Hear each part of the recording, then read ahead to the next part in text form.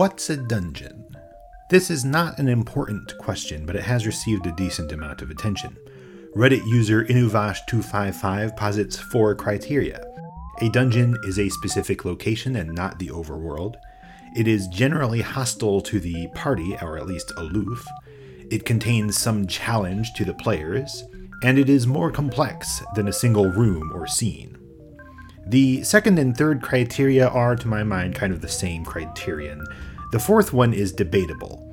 In the same thread, user A Bookful Blockhead posits a dungeon that is in fact a single room, and it doesn't come off as a contradiction in terms.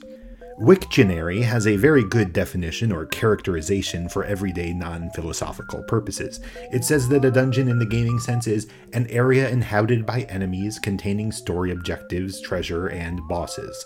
Of course, some dungeons do not have enemies. Some dungeons do not have story objectives. Some do not have treasure. Some do not have bosses. Traps and puzzles also characterize dungeons, but a legitimate dungeon can leave out any or even most of these features. So, I will construct the strongest definition of all by stripping away all specificity. A dungeon is a place that contains a challenge. You go over there, you do something, and you come back. You might say this is also a good definition for an adventure. So, let's return to Inuvash255's first point. A dungeon is not the overworld. It has to be sectioned off from the adventure at large. It is, in fact, an adventure within the adventure, presenting the structure of the overarching narrative in microcosm. And this is the third strongest podcast.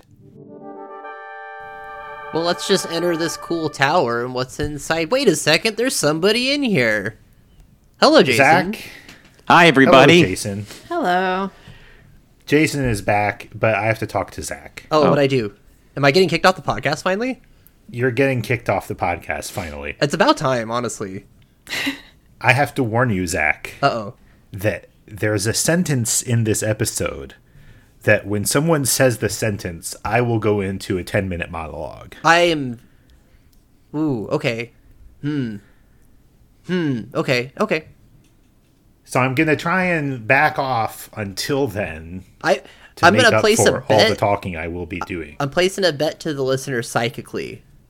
I think that sentence is going to be a sentence in my notes that's in all caps. Okay. Wow, this is a good teaser. I think. think. Okay. Wait. Zach, what I need you to do is private message Sarah with what you think the sentence is. Okay, let me find Sarah on here. Okay, I have sent the message to Sarah. I'm placing my bet. Okay. Mm-hmm. I'm probably wrong. There's a lot of good stuff to talk about this episode, so I'm probably wrong, but there's one thing that my brain attaches to. Okay, now you guys can talk. Have a fun podcast. Okay, thank you. You're saving up for the 10-minute monologue. Okay. We're inside of Dungeon Man now. Brick Road got his wish. He's become part man, part dungeon. And it is up to us as the chosen 4-1 to enjoy, I suppose. Man, enjoy his really, body. It's too bad that Pooh isn't here to see this. This is really cool. Pooh doesn't really have the context. I guess Paula doesn't also have the context. Cause... That's true. Oh, none of them do. Jeff's the only one that met Brick Road ahead of time. Yeah, everybody else is like, what is happening here? Do you know from the outset what you're looking at? Because there's the dude outside who's like, he mentions Dungeon Man. He just drops Dungeon Man's name and then says, anyway, here's a key. Have fun. And then there's a tower, which has sort of an anthropomorphic look to it. But then you go inside, and it's like you're in a Dungeon Man dungeon. And is it immediately obvious what is going on if you don't necessarily remember Jeff's? Yeah, I think I need a refresher here on like how much do you know about Dungeon Man's secret wish? Well, you know that you met Brick Road. Jeff meets Brick Road in Winters, much earlier on.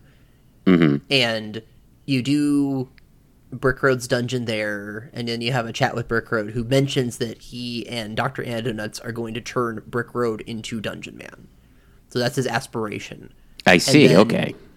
In the north part of Scaraba, there's a man who talks about Dungeon Man and mentions, like, oh yeah, I've got the key, and then I lost the key. So you know that if you remember that much, you know what you're getting into a little bit, but also, you know, there's a lot of text in this game, and you might not remember that. So there is this weird tower with a face up there.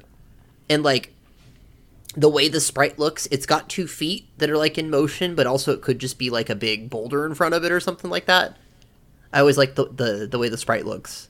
Yeah, I definitely have thoughts about the shape of Dungeon Man's exterior body, because I spent some time staring at it before the show, and I finally sort of got the joke that's there. But it'll have more impact later, I think. Oh, okay. After we come back out. Okay. After we come back out, precisely. Okay. Stick a pin in that. Done. So we don't get a very big sampling of, like, Brickroad's style of dungeon, right? We see the maze that he made in Winters that's, like, literally a bunch of stones arranged on the ground, like a real-life, like, attraction, right? Like something you could, like, see in real life. What you And might then we call a see this. labyrinth. Yeah, exactly. And now we have this, which is this huge, like, fun house, more than, like, a terrorizing, like, fortress to assail. Yeah, this is a very non-traditional dungeon. It's I like think dungeons are usually, like, challenging and sometimes scary, and this is a very gentle dungeon. Do you think the dungeon is trying hard to be super traditional based upon all the literal pointers you see inside saying, and here is a dead end? And you see that not to skip ahead of things again. It's okay. It seems to really be like a. I feel like I'm quoting the earlier episode, but this seems to be, you know, leaning further into the here's my thesis statement about dungeons. I'm going to make the perfect dungeon. And I'm going to be the perfect dungeon, and I'm going to explain it to you at every step exactly why this is perfect and how it works. It feels like a deconstruction in some ways of, like, I like when you said thesis statement. It's like, I'm going to explain this to you. The way that there are billboards everywhere that pontificate about different, like, dungeon philosophies reminds me of, like playing a Valve game with commentary on. Oh, yeah. Very good. Where you'll go through a level and, like, there's little nodes where Gabe Newell will start talking to you about what they were trying to accomplish with XYZ. It feels like that, where, like, a lot of the challenge has been deliberately turned off in order to make you think about the design decisions at play here. Yeah. And that's an interesting approach. It makes Brickroad a very interesting person. Because, like, as a dungeon designer, you would think he would try and create, like, the ultimate challenge. I feel like that's the other direction a character like this would go, right? Right. He could have created... He wants to explain what he's doing. Yeah, he wants to prepare you for what's coming. Does he? I know, I guess so, but we're getting way ahead, actually. Yeah. We're talking about the philosophy of this dungeon before we even go through it. I guess I would just summarize it to say, like, he's not here for you. He's here for the dungeon. And he's here to help you appreciate the dungeon. And he's not here, you know what, if you enjoy the dungeon, that's great. But he's not here to, like, level you up. And he's not here to, help you in your quest. He's here to show you what a real dungeon looks like. And everything is going to be about the dungeon. Mm-hmm.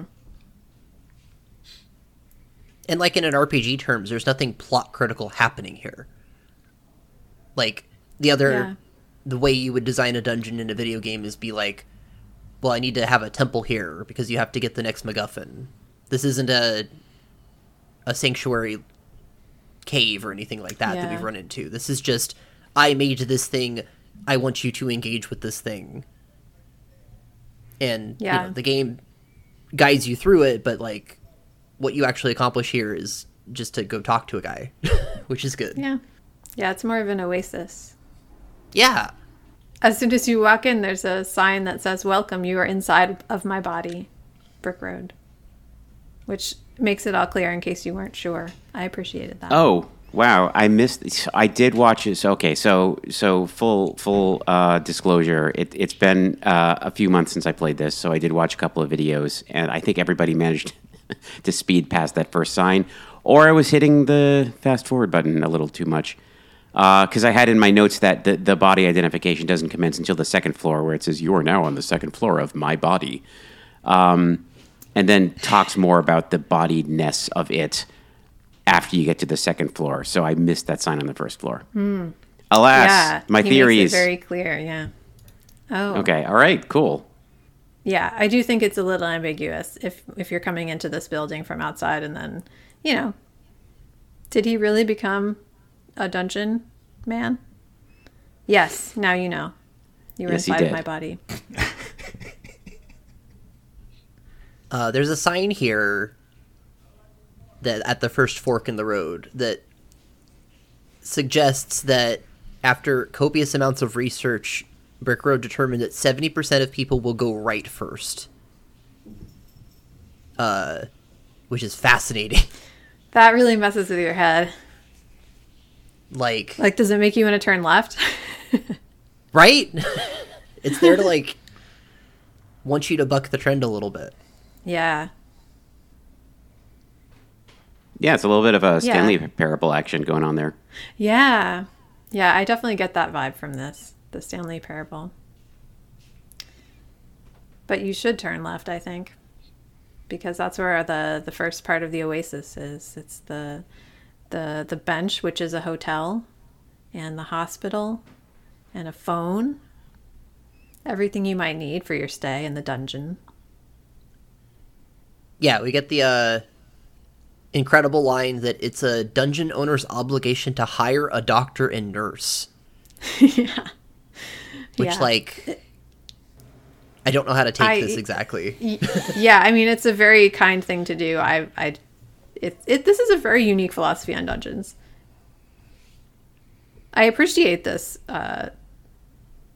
doing this for the players, but have not seen this in other dungeons. No, that's not a usual thing that's in dungeons. So it's yeah. Where did he get this notion? Why does he have this notion? Is he just trying to overhaul the idea of what a dungeon can be? I think so. I think he's making an assertion here. I think he's he's leaving it unsaid that this is the real way to do it. I'm going to show the world how a real dungeon is actually built, and that means equipping it with a full medical staff or a modestly scoped medical staff of professionals on hand near the lobby by a bench and a telephone.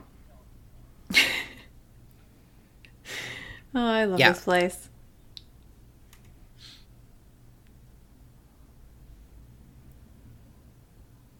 Let's see. As we move through this first floor, I'm trying to read my notes in order.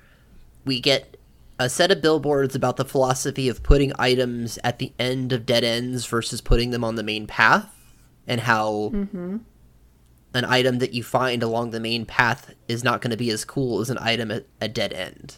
Mm-hmm. Yeah, it's kind of like a training dungeon. And is that the sign that has a $5 present next to it? If you open the nearest present to the main road, it's just $5, which is very funny. Extremely unimpressive. Yeah. And then you walk a little farther and there is good stuff at the end of a dead end. Yeah. Which I guess gets into the fact that he created it to reinforce this philosophy. Interesting. I don't know. Yeah. That the character clearly has an idea of what he feels dungeons should be. Yeah. And is like preaching that through this project. It's very interesting. Yeah, he has a vision. There's also this is on the first floor has the path that goes to the bathroom, right? If you go all the way to the right, there's like there's another bench next to a bathroom door. And a little sign saying, "Why don't you take a pit stop?" Which again, it's also so nice. every dungeon needs to have a working toilet. I think that's also part of that's part of the thesis, the unique thesis that he's putting out here. And there's someone in the bathroom too, which is kind of a mystery to me. I forget. It's a what mystery they to the say. person in the bathroom too.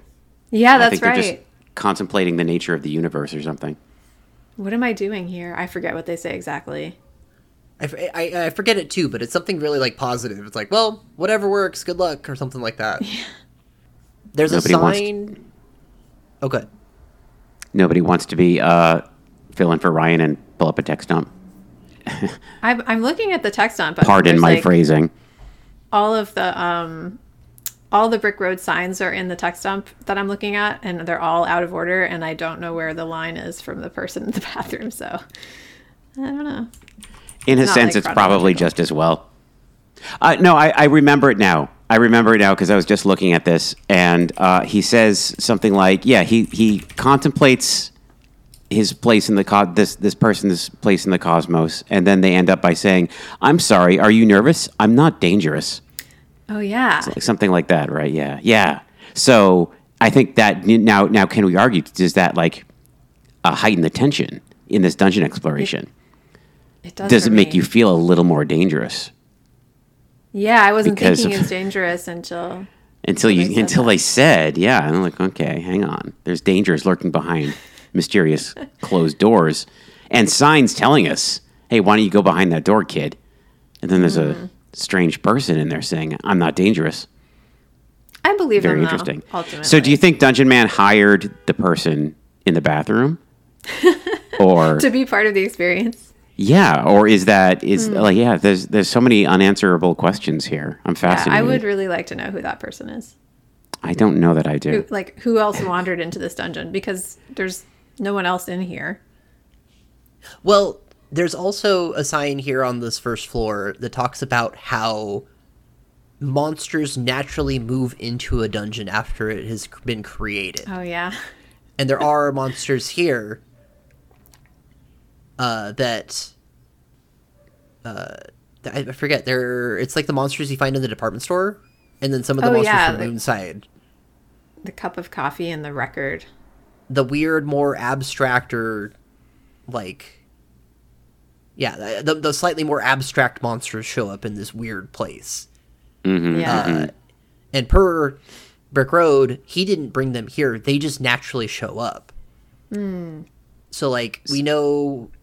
So that gives us two different options here, where there are people that Brick Road clearly hired as participants in this art project, and then there are natural occurring people that move in by themselves. So the guy in the bathroom could be either. If I'm not mistaken, the worthless protoplasm that shows up in here only showed up in Brick Road's original dungeon before Ooh. that. Am I wrong? Yeah. I think you're right, yeah. Okay. Can I put forward a theory about Bathroom Man? Not to Yeah. gender the bathroom person. I'm just going to go with it though. I want to put. So, am I correct in remembering that the very first the bathroom is occupied and you can't actually go into it joke in the game is prefaced by an animation? Like as soon as you see the bathroom, like in the library in the first town, like you freeze and then a little sprite person dashes ahead of you and runs into the bathroom and slams the door. Is that in the very first bathroom? Essentially, Yes. yes. So what if at that moment every single bathroom in the world of Earthbound is populated? And that just happens to be the one you're standing next to, and a person Whoa. just goes into every bathroom at the same time, and you're just present to witness the one you're next to. I'm just going to put that out as a possibility. to contemplate. Since, this whole beat is all about contemplation. Yeah. I do want to put forth the theory that the guy in the bathroom here is just another guest of the dungeon who's walking through it like you are.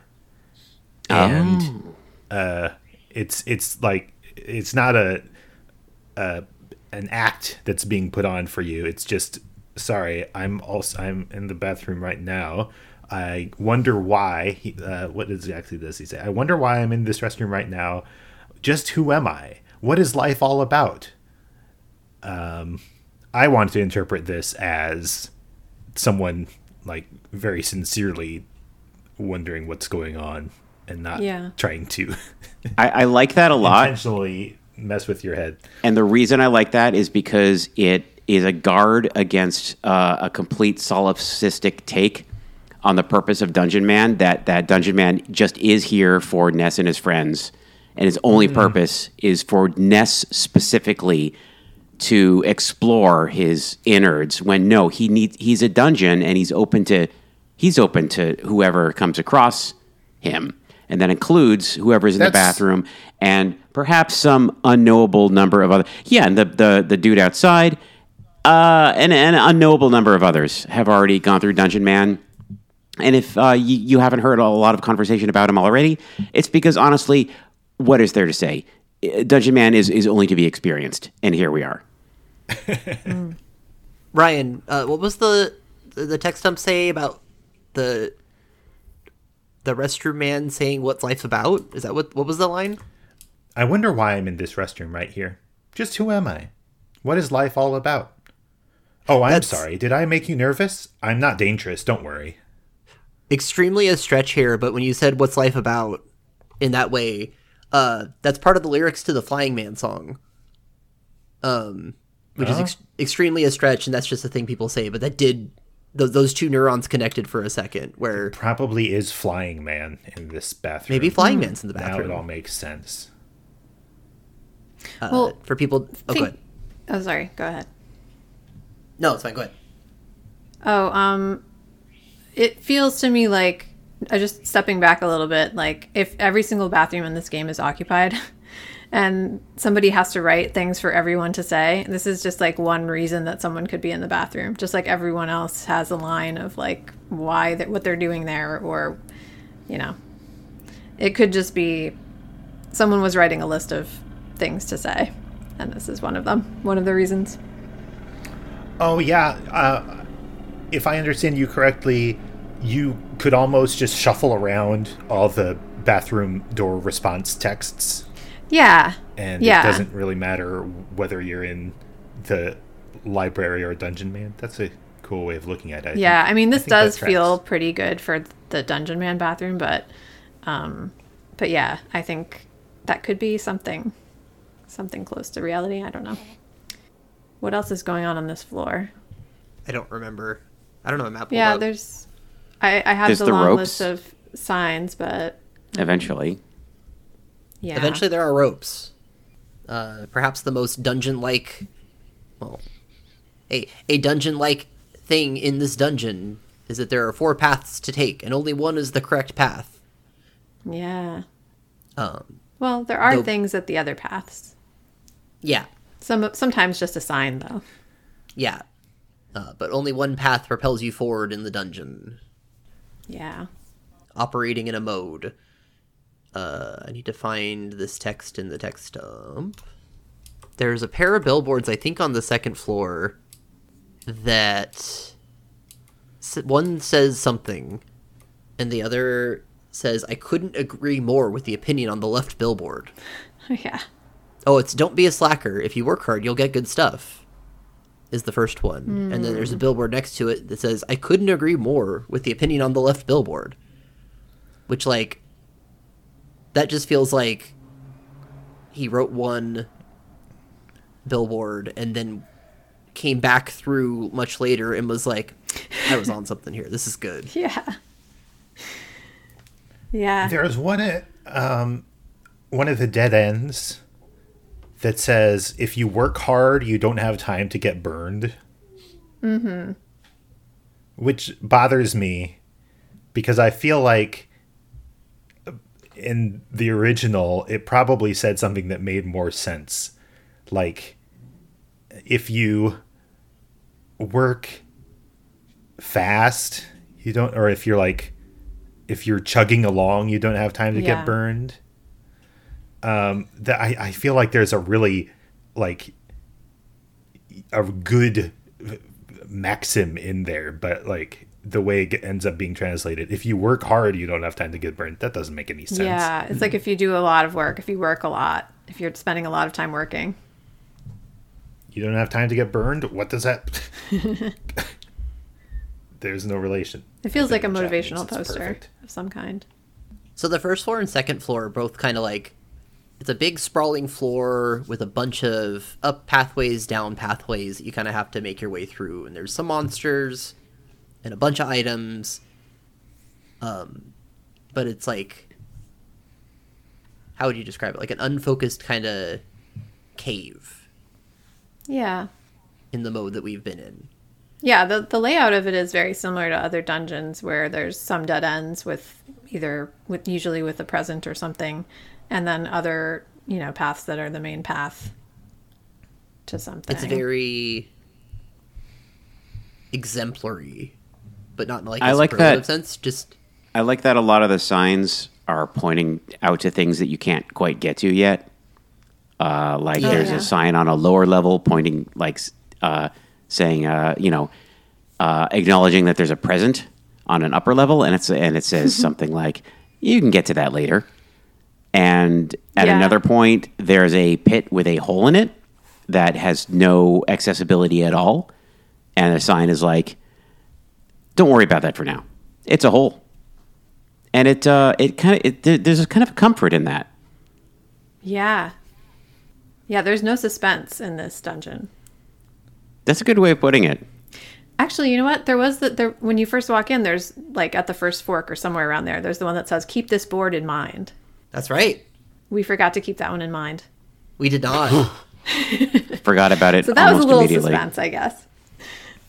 I wrote down 2 more billboards on this floor. What's a dungeon? That is my eternal question. That nails it right there. Yep. That is the first slide of his slideshow of his TED Talk. Yes. This is me padding out my essay. Since the start of time, dungeons. We also find out that he composed the music in here himself. It's very good. Yeah, I like that one too. And we haven't talked about the song yet, but it is a song that exists. Yeah, I love this. This music is great. It's just like... I think I've read that what sounds like a bass line, or I've read that something in here is one of Itoi's employees covertly recording him humming, and that's ended up in the mix of Dungeon Man somewhere. Wow. And I think it must be the bass. Rum, bum, bum, bum, rum, bum, bum, bum. Whoa, that's cool. Because I don't know what else in there sounds like someone humming. Yeah, it's gotta be. It's just a mess of percussion and sound. It's abrasive in a way that I really like. Yeah. It's got like a rolling beat though. It feels like a song that somebody that doesn't compose a lot of songs would make. Yeah. You know what? I think that it does a good job of sounding amateurish, but in a way that no real human amateur would ever put together. Yeah. Because someone in real life, someone who doesn't make music but finds a reason to make music for their own dungeon is going to make something really generic and boring. Yeah. Yeah. But here we have someone just like dragging every possible module into GarageBand. Yeah. It's good. It's really good. There's some sources I found call this music "Enjoy the Dungeon," which it just is perfect to describe it.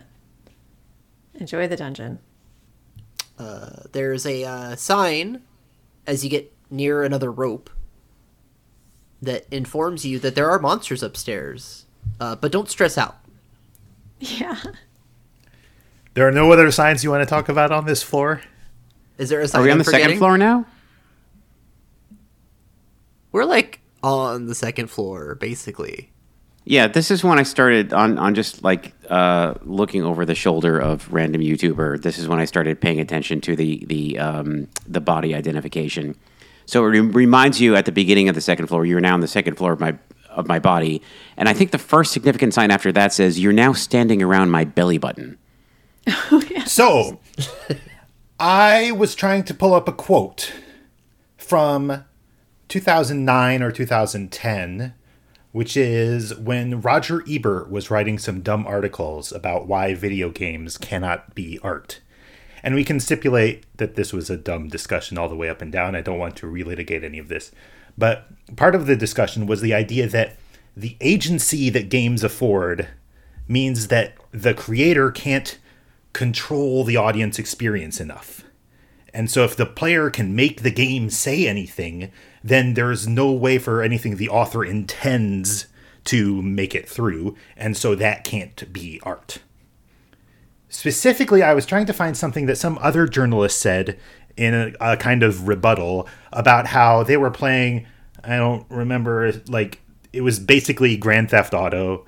And they realized as they were playing, someone who did not play video games at all before was trying out their first video game and realizing that every detail, every tree in the game had to be placed there intentionally by someone. And we've all played video games, so we know that a game designer has a great deal of control over what happens in a game. The world of the game is only what you put there. The player only gets the agency that you give them. But we've internalized this, so you don't really think about it until an outsider reminds you. So I wanted to source this quote. I wanted to know exactly what was said. And I remembered it being referred to on an episode of the Idle Thumbs podcast around that time. So I went to look that up, and I got sidetracked by the Idle Thumbs podcast network ended up doing a Twin Peaks podcast, not in 2009 or 2010, but up to the release of the third season of Twin Peaks and then during the third season. And it was very stupid of me to do this, but I went looking through the forums to see what the reaction of the Idle Thumbs fans was to the third season of Twin Peaks. And there was a specific episode of the third season of Twin Peaks that some people had some very negative reactions to. And now I actually do have a quote from Idle Thumbs forum user Fell Into Oblivion on June 27th, 2017, quote, "Making this season 18 hours was the dumbest decision the person who made that decision ever made. Everything that happened in this episode could have been condensed into 30 minutes. Every week, Lynch continues to prove why the people at ABC were correct in not giving him total creative control. It's now clear that whatever Lynch is making here, he is making for himself. This is masturbation, pure and simple." And user Galbraith responded, "Congratulations. You've just discovered the difference between art and entertainment." And, unquote. I don't want to try to define art right this minute because that would be a whole big discussion, and this is a pre-written monologue, but at some very basic, almost trivial level, art happens when the artist says, I'm going to express this in this way. I'm going to exercise creative control. All art involves an artist trying to put something out there that started inside them, but that's easy to forget when art coexists with entertainment and we want to evaluate a work in terms of, is this showing me what I want to see? Is it depicting things the same way I see them? Is it conforming to my values? Is it confirming my values? We've reached a point in Earthbound where the scope has opened up, and the topic is not just suburban America, it's not just Western culture, it seems to be the planet Earth. And we might ask, what does Earthbound say about the world? And is that statement correct?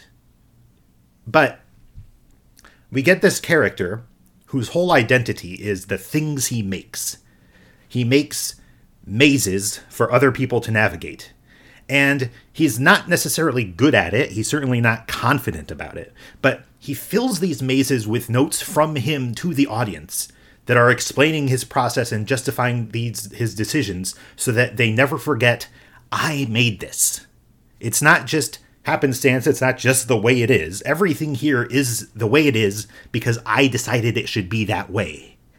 And now the game tells us, you are standing right around my belly button. We are inside Brick Road. The thing that he put out into the world for us to experience is his interior. But we're also at the belly button of the game because Itoi is telling us about Earthbound. I made this. I'm not trying to show you the world as it really is, or as you see it. I'm trying to show you how I see things by letting you run around in a world where everything you experience is something I wanted you to experience. And everything anybody says is something that I thought up first. And maybe that's in the service of trying to communicate something else that the game wants us to teach us, and they're afraid that we might miss it if we don't remember that someone is saying something. But it also might just be a matter of trying to express something and wanting the audience to notice that something is being expressed. But I think Brick Road and the game want the same thing, which is for you to notice and think about it. The Greek word That for sounds- navel is omphalos. Yeah. Probably. And there's one Keep at going.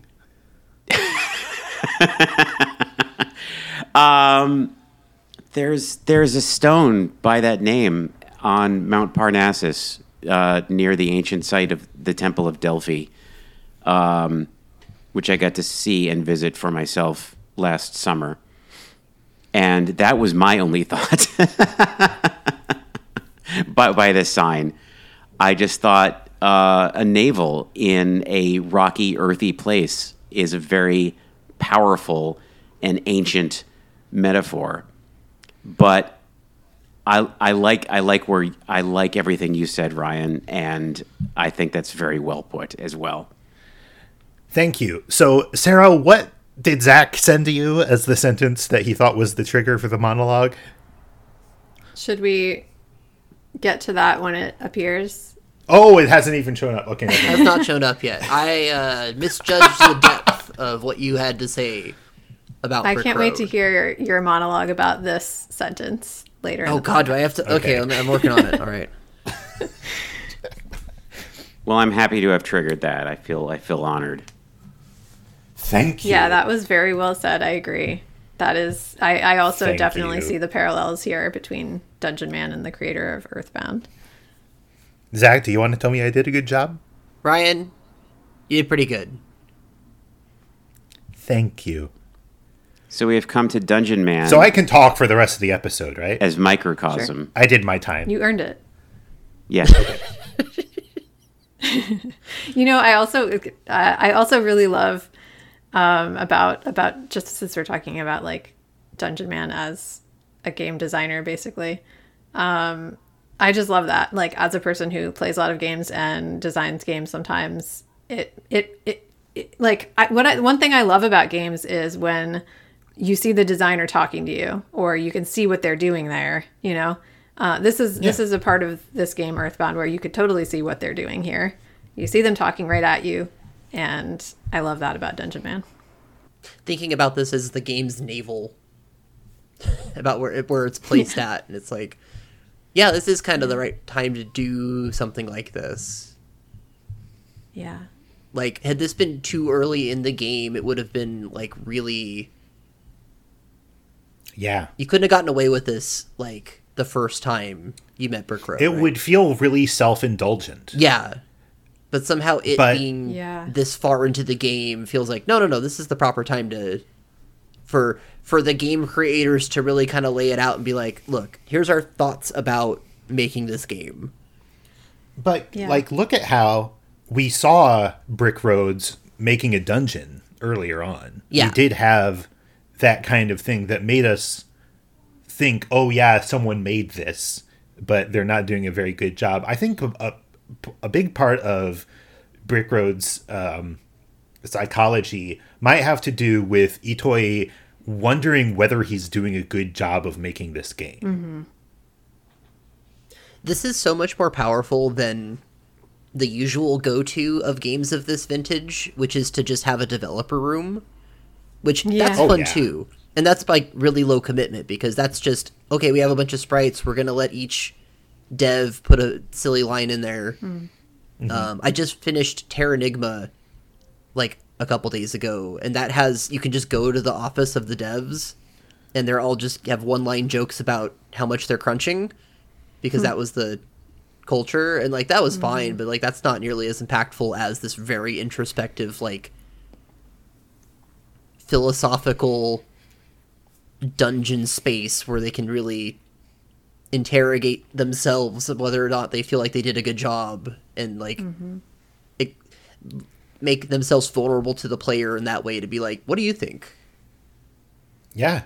Not that they're ever going to get feedback, because this is not, that's not how that works, but, Something I just realized, too, is this game is a sequel, and this dungeon is also a sequel.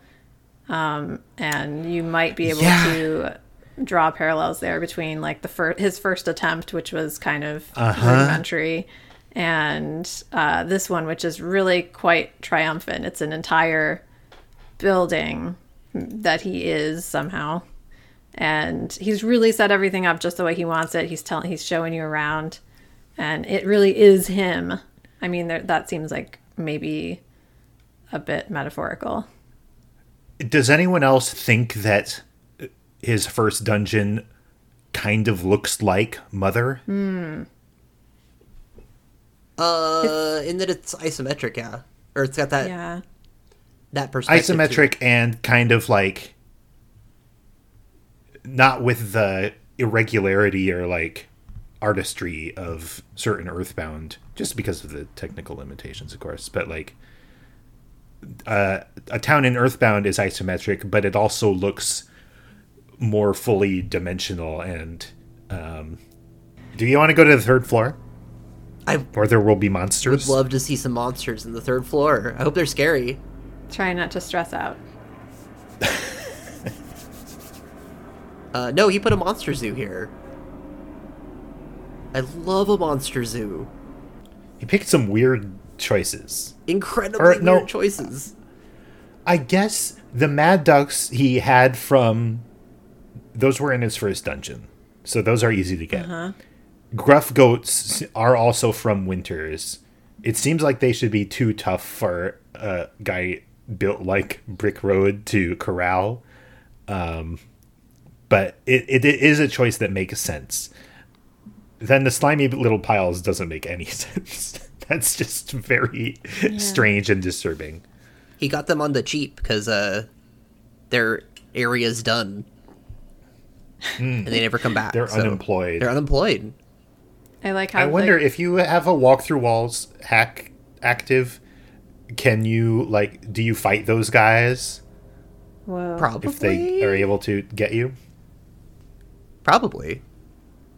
I don't know why you would implement them otherwise. It would be too much work to implement them otherwise. Yeah. I like that there's so many monsters on the screen with no way to wipe them out that it gets into slowdown pretty fast. Oh, yeah. It's such a charm point when the game does that to me. That, like, this is a 16-bit video game. We only have so much power in this. This is the video game where they had to call in Iwata to come fix the programming because it was done so badly. One of a few games where he had to do that, actually.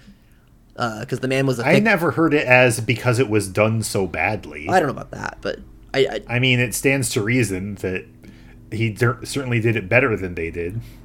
Well, Ape that is largely who worked on this game, in addition to HAL Labs, like, they were a magazine company before they were doing video games, so, like, they didn't have a lot of that experience. They thought that a video game would have pages and spreads, Yeah. that it needed a letter from the editor. Yeah. So they had to, that's famously they called Iwata in to fix some of the programming stuff. Because the man was a good programmer. So yeah, but having that slowdown is always just charming.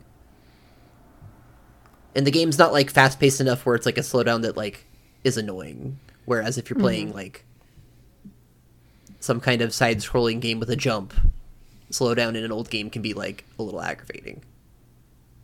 Yeah. Trying to play like Game Boy Castlevania can be like, ugh. You're not fighting anyone here, so you don't have to dodge or anything. Yeah. Just slow down and look at the zoo. And there's commentary about all of the creatures. Very wholesome commentary. I liked the one about the gruff goat that says they are a really gruff kind of goat. I like that it starts right out with the ducks too. And I think for whatever reason, the Mad Duck is like one of my most memorable monsters, enemies in the game. Like one of the like the first time I encountered one, I took a screenshot of it because he's just so adorable and dumb. And he's one of the enemies that is like very likely to just like do nothing. Like, one of its attacks is he falls down, if I recall correctly. Yeah. Yes. And it just starts you off with like this the one of the most delightful enemies, and here's a little zoo of them, and the sign I forget exactly what it says, but it compliments them.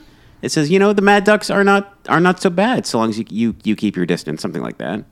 Yeah, they can be a nice pet if they stay far away. They can be a nice pet. They are a nice pet, and here they are. They are a pet of Dungeon Man. Since we're talking about Mad Ducks, I don't want to angry. rehash this if we've already talked on it, but I don't want to miss it if we haven't. Have we talked about how the Mad Duck has an attack where it makes something spin around? I don't think we we mentioned it. I feel like we Okay. mentioned that, but what about it? There's a theory that the thing it's making spin around, because that attack depletes your PP, the theory is that the thing it's making spin around is literally the PP roller thing that spins around when you lose PP. Huh. That makes sense. It's pretty cool that Yeah. the Mad Duck can exert its will on the UI. Yeah. It's quite a duck. But also, they can also make something or do something very mysterious, which I love those moves. is gross, scary. Yeah. I mean, have you ever seen a duck? You have no idea what they're thinking. It's All of very their movements mysterious. are they're the most mysterious creatures in the animal kingdom. Accurately And then I depicted. start feeling strange. So it turns out there's very little to do on this floor, unless we're forgetting something. I don't think we are. Then it's time to go up to the 4th floor at last. Well, there's a sign before you go up there. Oh. Yeah. It is I, the sign reminder. Thank you. Making up for my missing the sign at the very beginning, I will remind you that there's a sign here at the rope that you ascend to get to the 4th floor that says something like, quote, "Good job, you made it," end quote. There's a sign upstairs that says that. I almost spit out my water just now when you reminded me what was on that sign. Now we can go upstairs. If we wish to. He just tells you what's coming up every floor. That's the most that's him having fun with you though, because you can you can read all the earlier signs as being very sincere and very like, look, let me explain why this present is here. Let me we're having fun here, but I still need to teach you about how the main path versus dead end works. This is just a jape. This is him. He's ribbing you. Yeah, this is good. It is good. It's very good. Because you're almost there, and you're about to have a treat. Let's do it. Let's go A upstairs. very strange and somewhat disturbing treat. Which leads to another question. Upstairs, there's a sign that says, "Great job, you made it." Yeah. And like the punctuation is slightly different to just mess with my head eternally. That he didn't correctly quote his own sign. Dang. Oh, and there on the back wall is a face growing out of the wall. And somehow I, like, even when going through this the second time and, like, knowing exactly what's going on, I have to check this sign that says, that's my face over there. Feel free to talk to it. That's the face of Brick Road, who you met previously, sticking out of a wall. Kind of scary. Like he's Leto Atreides or something. It's also kind of like predicting the final boss fight. Now that I'm thinking of it in a particular way. Yeah, kinda. To speak of faces extruding from things without a lot of explanation of what exactly we're looking at. This is where the final boss of Dungeon Man should be. Mm-hmm. Oh yeah, here he is. As much studying as this guy has done of dungeons, he forgets to put bosses in there. Yeah. Maybe he doesn't like them. He doesn't seem that necessary. combat focused. He's not interested in monsters. Yeah, he just wants to show off his collection of monsters. But he doesn't actually. There's nothing about like, and as you go deeper, the monsters become more difficult, and here's how they're scaled. He's all about the architecture and the experience and the path and the treasures, which is part of the architecture. The monsters he just describes as go on. Excuse me.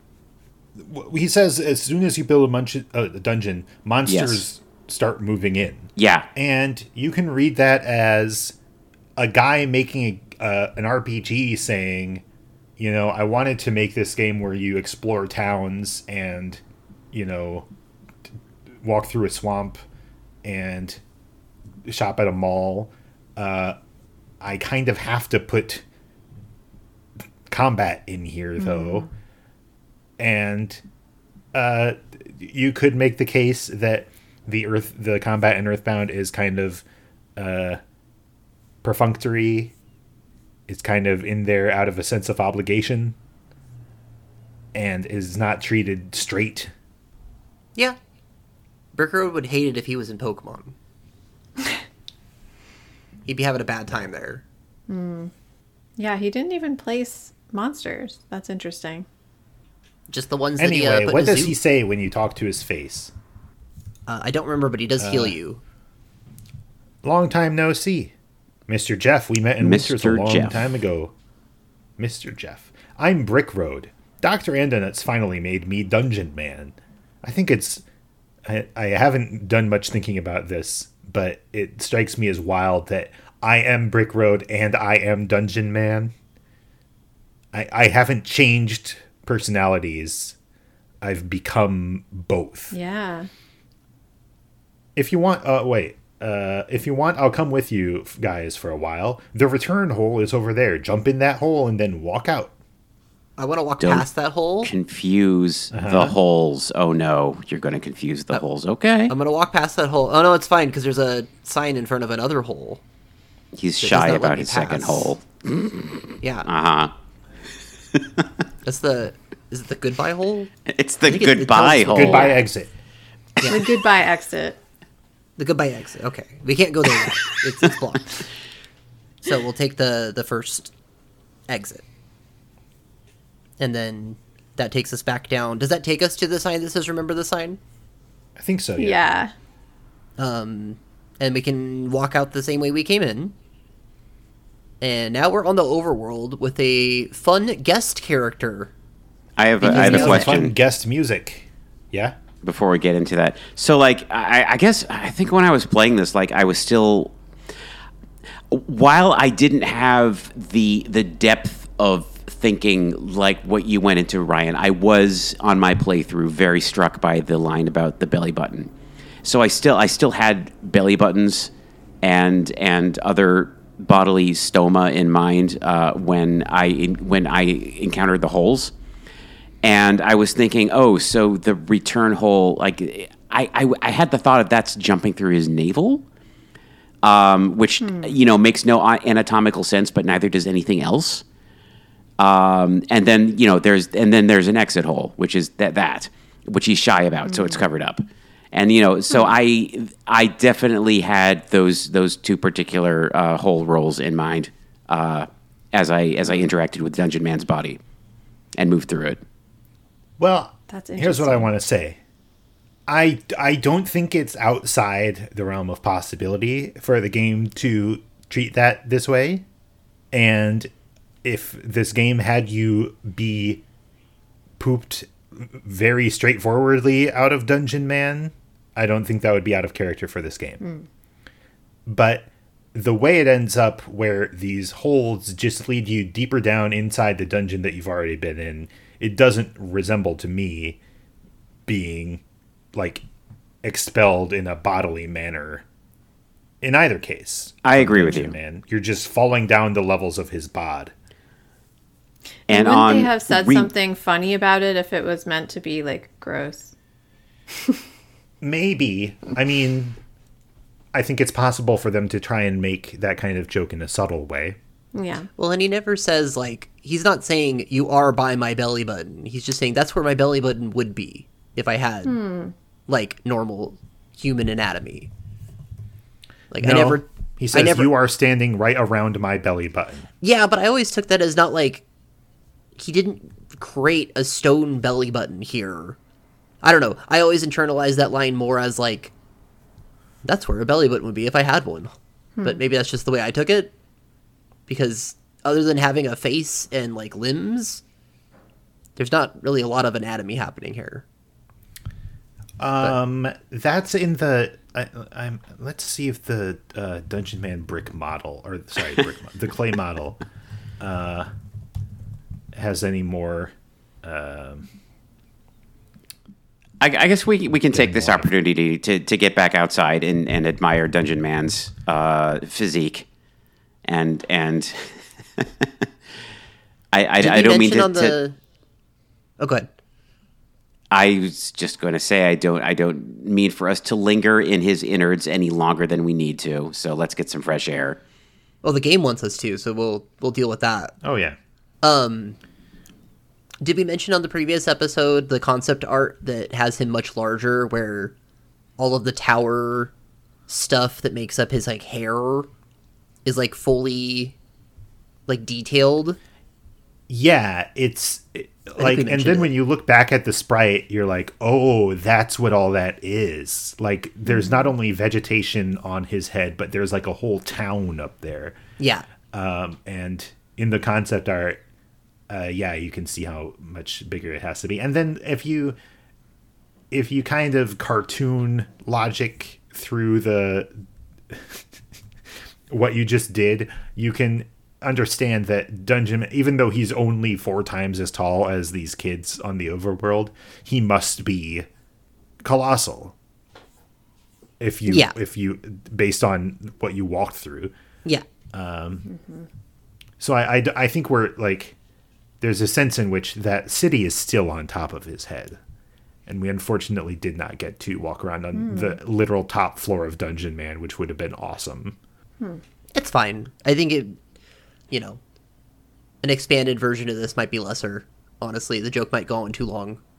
What if, Zach, the top floor that we see in the game, we're not adding any extra floors, but just when you get to the floor where Brickroad's head is, that's depicted as an exterior. The trouble with that now is that my thoughts on this are contaminated by Super Smash Brothers, the latest one, where in the Magic Ant level, Brickroad will walk around the bottom of the screen, and if you, as like a platform you can stand on, and if you zoom in and look through Dungeon Man's eyes, you can see the Brickroad face on the wall behind him as like an Easter egg, right. And it's super cute. I forgot about that. Which, again, this is contamination from a game that came 20 years later, but it is in my brain now. Glad that came up. I wasn't going to bring that up, but I'm glad that came up.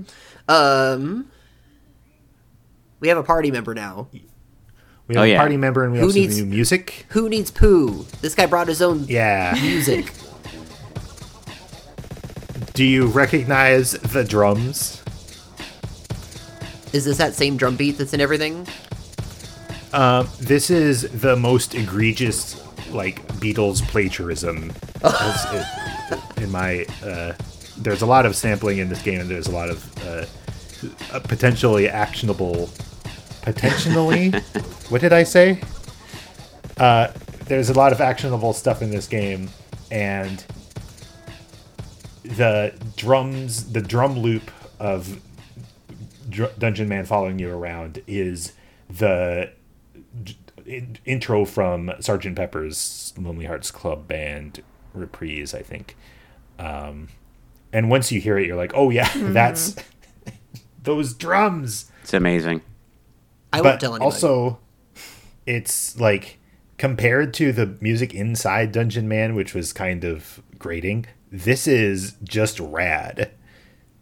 It's like way simpler, and again, it seems kind of like potentially made by an amateur or intended to sound that way, but like it sounds awesome. And it's an awesome guy to have follow you around. Yeah. Because he's a destroyer of worlds.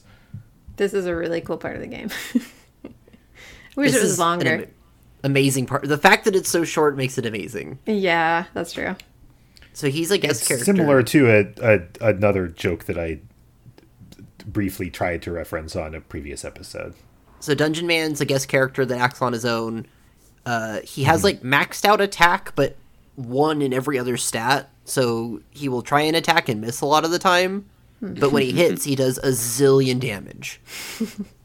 He can also give the enemy a hug, which like Ouch. makes them not able to move. And it's great, and you're all powerful, and now this desert full of terrible UFOs is like slightly not as scary. And it's gonna last forever. Until you go south, which is, you know, there's nowhere else to go. We should probably go south and look around, right? If we must. And Dungeon Man gets stuck in some trees. He gets stuck in some trees. If you're playing this in a naive way, just like, well, I'm going to I don't have any plans, I'm just going to try and progress through the game. You can gain Dungeon Man and lose him inside of 15 seconds. Yes! Very sad. It's such a good anticlimax to this whole thing. It's so good. You can take Dungeon a picture Man- together at least. yeah. If you go down towards that oasis, you can get a photo to remember him by. Oh, I didn't get that picture. Oh, Dang it. just have to live with the memories. Can we talk Yeah. real quick about how ridiculous he looks just walking around? Yeah. And Oh, yeah. I only He's got realized when flippy-floppy reviewing it sprite-itis. is that, like, because he does look weird, because he has, like, when he's standing there, he's got, like, one foot, which is just a big circle. And I think one you said earlier, it's like, well, you don't necessarily recognize that this is supposed to be an entire person's body. I mean, obviously there's a face there. But he might just have this round boulder in front of him. But no, that's his foot. And it looks kind of weird until you realize, oh, he's just a giant-sized version of any of the Earthbound kids. And their walking animation is, their front foot is just it's a circle.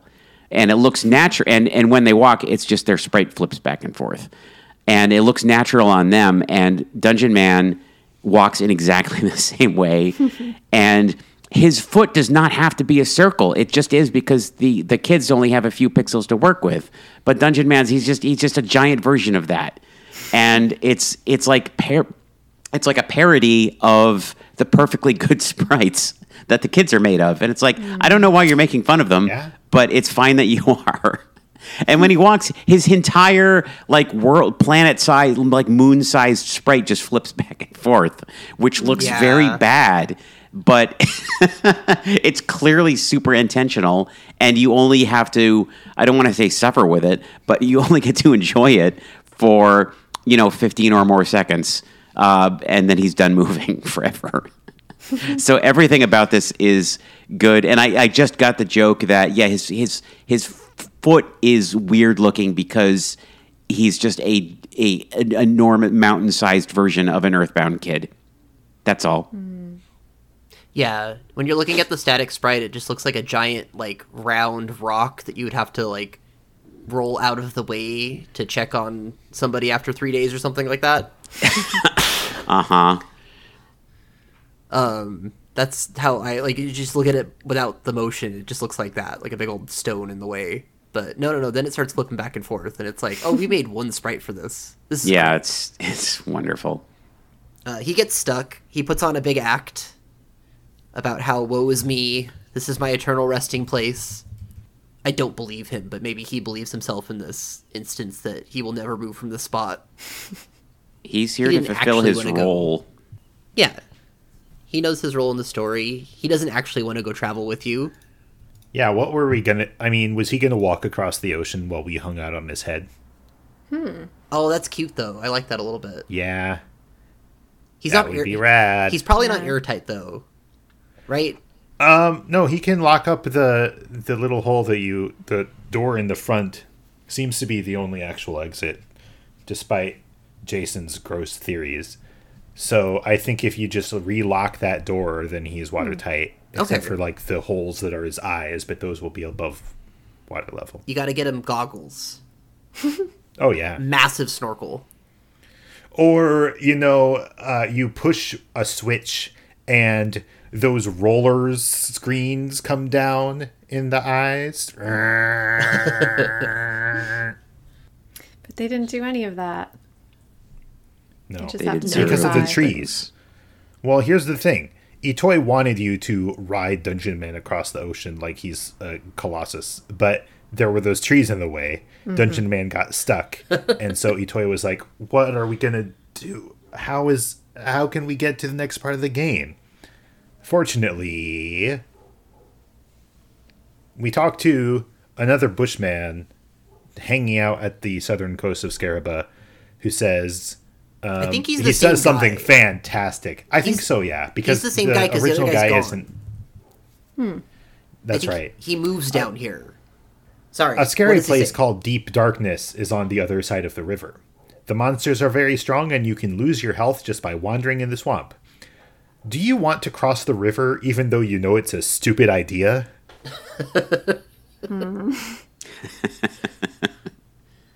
I guess.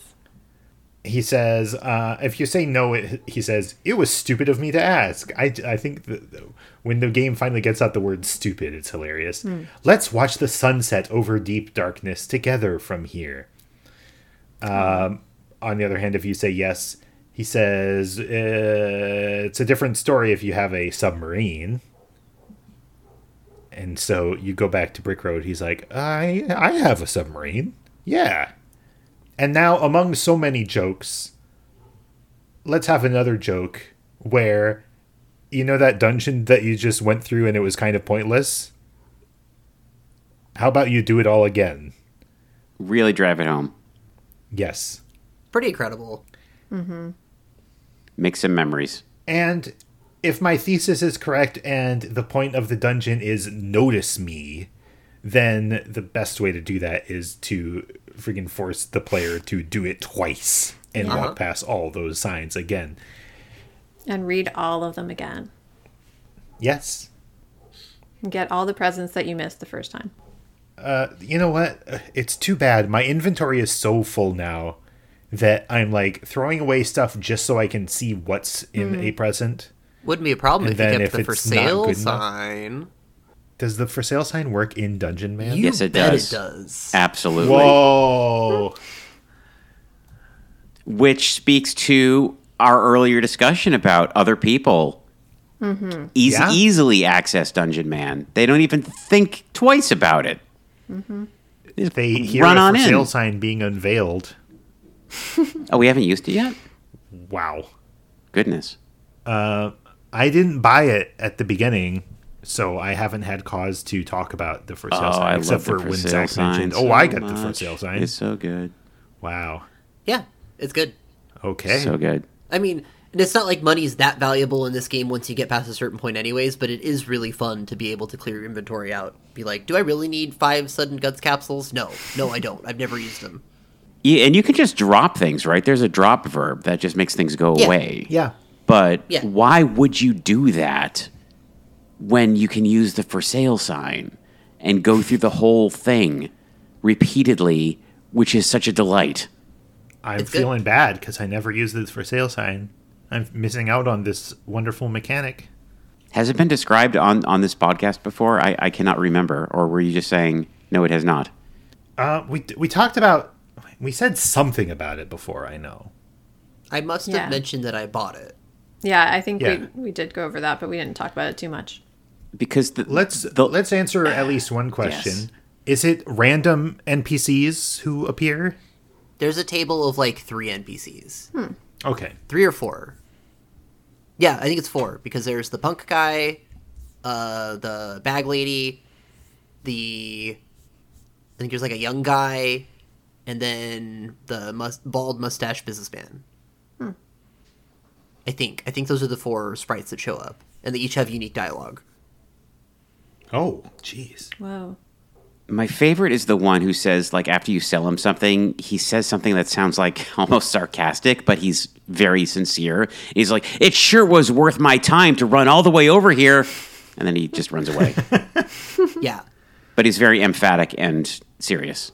And then Look how much I like this game, even though I never used this. Yeah, the other thing that'll happen is if you try and use it a place where nobody can get there, they'll get a phone call on the receiver phone of an angry customer. But that's, I believe that's the same static message every time. Jeez. Well, we should climb Dungeon Man again. Sure. Pick the right rope on the first try this time. Yeah. I believe it's the third one. Yes. Third You know what? Let's go back while we're going through this. While we're going through this the second time, let's talk about that rope.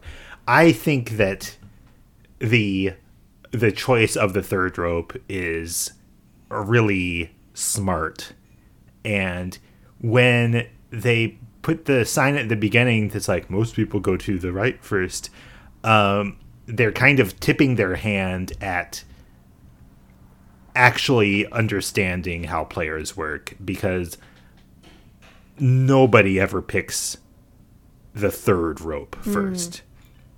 People are going to pick the leftmost rope first, except for some contrarians who are going to pick the rightmost rope first. And then 2% of people will pick the second rope first. And that's where to make sure that people see at least one dead end, you put it right there at the third position. Yeah, it's the only thing that makes sense. We make our way back up to the top. We can check the face again. And then we can go to the goodbye exit. Yeah, Brick Road says, there's a goodbye exit over there. It will take you to the submarine. Don't make a mistake on which exit you take. Don't make a mistake on which exit you take. You need to take the goodbye exit. So we can go take And that. Oh, good.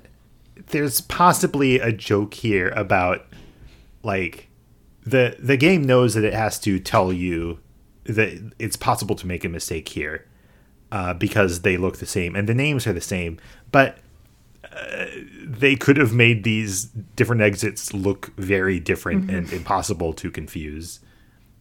Yeah, they basically made the same thing. Yes. They're very easy to mix up.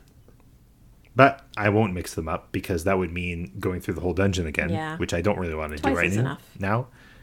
Indeed. So I'll take the goodbye exit. The sign has conveniently moved. You can imagine Brick Road's face kind of straining and the sign just inching across the floor. Peristalsising across. Yes. And then I jump down that hole. I go through some other holes. And I end up in this part of the dungeon that I couldn't get to before. It's the old vehicle Where, among collection. other things... Sure. Well, before we get there are some mushrooms that always kind of stick out to oh, me. yeah.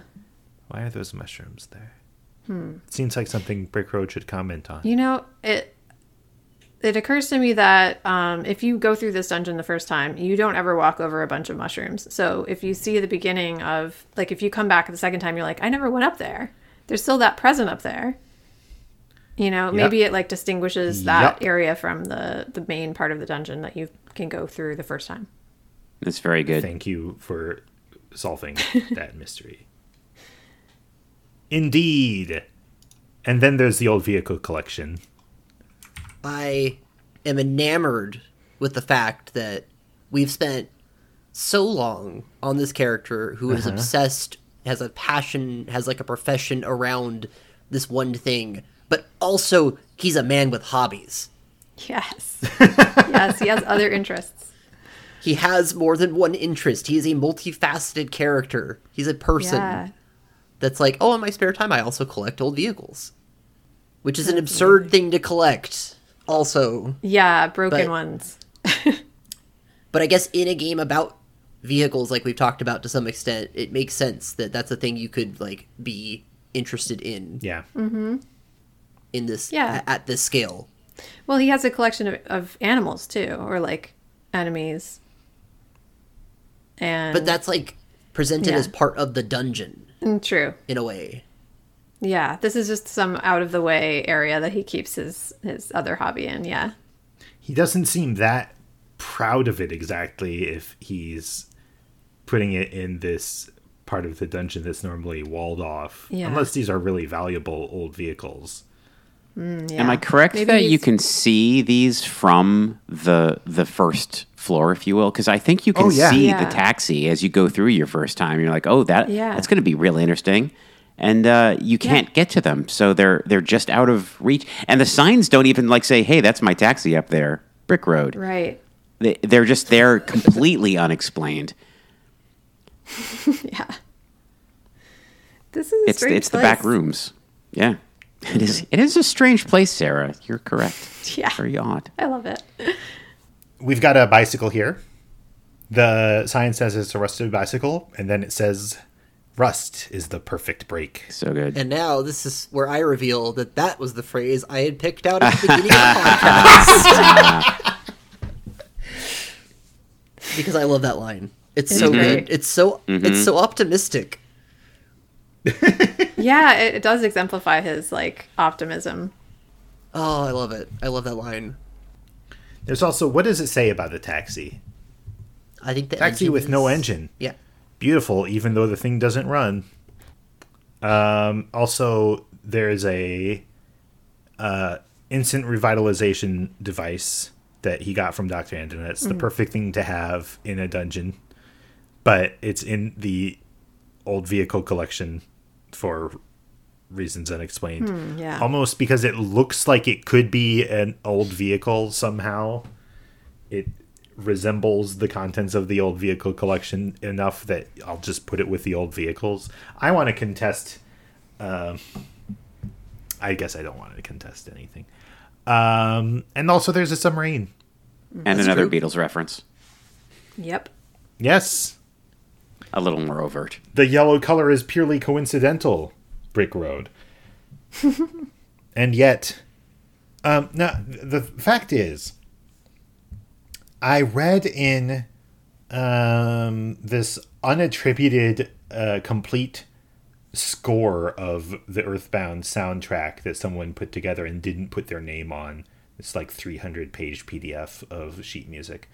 That the interior of Dungeon Man also uses that Beatles drum sample. So the Beatles energy is very strong, and yet he says the yellow color is purely coincidental, as if to kind of establish plausible deniability. Yeah, nice try. Not fooling anyone. And then Jeff says, hey, it can work. And then you get a cutscene of a text box saying that they dragged the submarine out to the water, which we are not going to animate. No. This is perhaps one of the more low effort transit segments here. Indeed. Indeed. It smash cuts to you crossing the river, but it's just the periscope on the water. Just the periscope.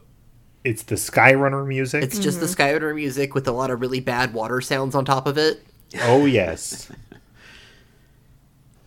And is this the last we see of Dungeon Man? Because you see him, he's like looking at you at the shore silently. There's no final goodbyes as far as I can tell. And your periscope just goes away and he just scrolls off the right side of the screen. There he goes. With his frozen frown. The thing is, there is something in the text dump that, is right next to his speeches where you talk to the head at the back. And after the first two, in the text dump anyway, it says, "I don't know how, but my homemade dungeon helped you out. I'm glad." And this would be a good thing for him to say if you somehow get back to Southern Scaraba, either just in the rest of the game or in the post-game. But I don't know how you can walk into Dungeon Man at that point if he's still stuck in the trees. Maybe he moves. I've never tried. I've never tried either. So I want to find out whether this text is actually accessible in the game. Interesting. Because if not, it's non-canon. This article is conjecture. Indeed. And then the submarine arrives in deep darkness. You know what? I continue to think of it as crossing an ocean at this point, even though they keep saying it's the river. Yeah. You cross the river into, there's a very clear delineation of freshwater and gross swamp water. And then you have not really any animation of exiting the submarine. Yeah, we're not trying super hard right here. And now we're in somewhere else. Yeah. What further adventures await us? That's not a very good end. No, I'm waiting for someone else to say something, and I can cut out all the pauses. Sarah, say something better. Well, the only other thing I have in my notes is when I got to the deep darkness, I thought, I know this music, but I thought it was from Final Fantasy.